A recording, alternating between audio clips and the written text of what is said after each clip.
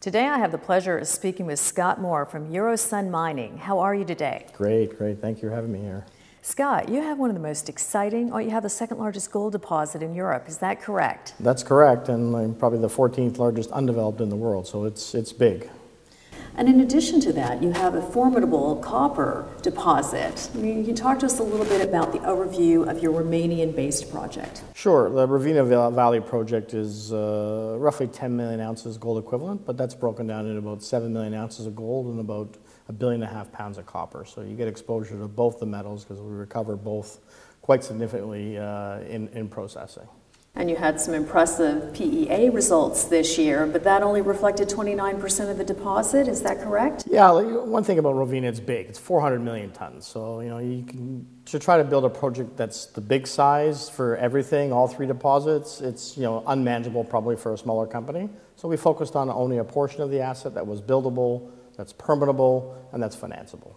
Well, I noticed that you're very global in your marketing, and in addition to that, you're one of the few mining companies that has been moving in a positive uptick over the last year. Can you tell us what you credit that to? Romania's been closed for, maybe the last 5 or 6 years on the back of Gabriel Resources, which is a very large project there in Romania, that had been blocked out for permitting issues. But the government finally gave us our permit in November, so probably a watershed moment for the government saying yes to mining once again. And our stock's been reacting on the back of that. And for all of you cannabis investors out there looking to disperse your funds and your profits, looking for gold, you're one of the most environmentally friendly projects too, according to one of our analysts. Well, certainly, in Europe, which is always a big concern, cyanide's always a big concern, and with the tailings dam failures in Brazil, people are looking more and more at wet tailings facilities.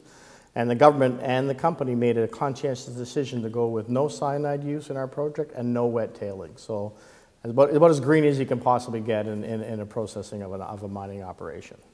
And of course, as you're progressing towards production, I noticed that you've received authorization to begin mining activities. Can you tell us a little bit more about that news release? Sure, that's a follow-on to actually getting the permit approved by all levels of government in Romania, and that's just a further demonstration that Romania is open. We have full authorizations to do mining, subject to getting our construction permit, which is what we're working on over the next 12 months.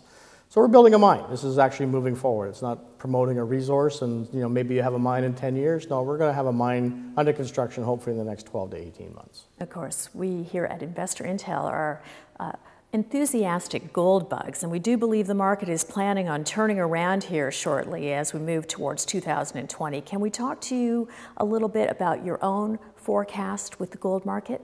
Well, sure. I think gold, as much as many other commodities, it's harder and harder to permit projects these days. The high grade is less and less being found.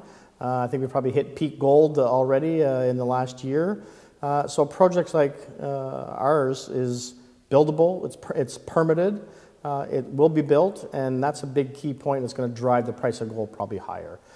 Just the lack of supply is not coming on stream here in the very short term. The big projects owned by the Barricks and the Newmonts, they're just not being built at this time. So you're looking at smaller projects, more nimble, and that's what's really, I think, we're going to drive the price of gold a little higher in the next little while, as well as copper prices probably too.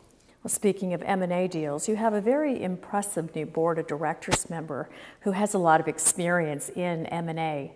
Can you talk to us a little bit about her appointment? Sure. Ava Bellissimo, senior lawyer at McCarthy's, has been on the street for, top expert for like the last 20 years, and we've worked with Ava for probably the last decade on many projects within the group and focused on M&A transactions, and brings a wealth of experience to ultimately what we'll have as a very large project and likely an M&A target going forward here. So what should we as shareholders anticipate in the next upcoming quarter? Well, the next quarter, certainly we're progressing on our construction permit activities, which is environmental impact assessment and feasibility study. So not particularly newsy as we're in the development stage, but I think you're going to see, again, strong progress towards getting this project up and going and in the construction phase. Well, Scott, as always, it's a pleasure. Thank you for the update. Oh, thank you, Tracy.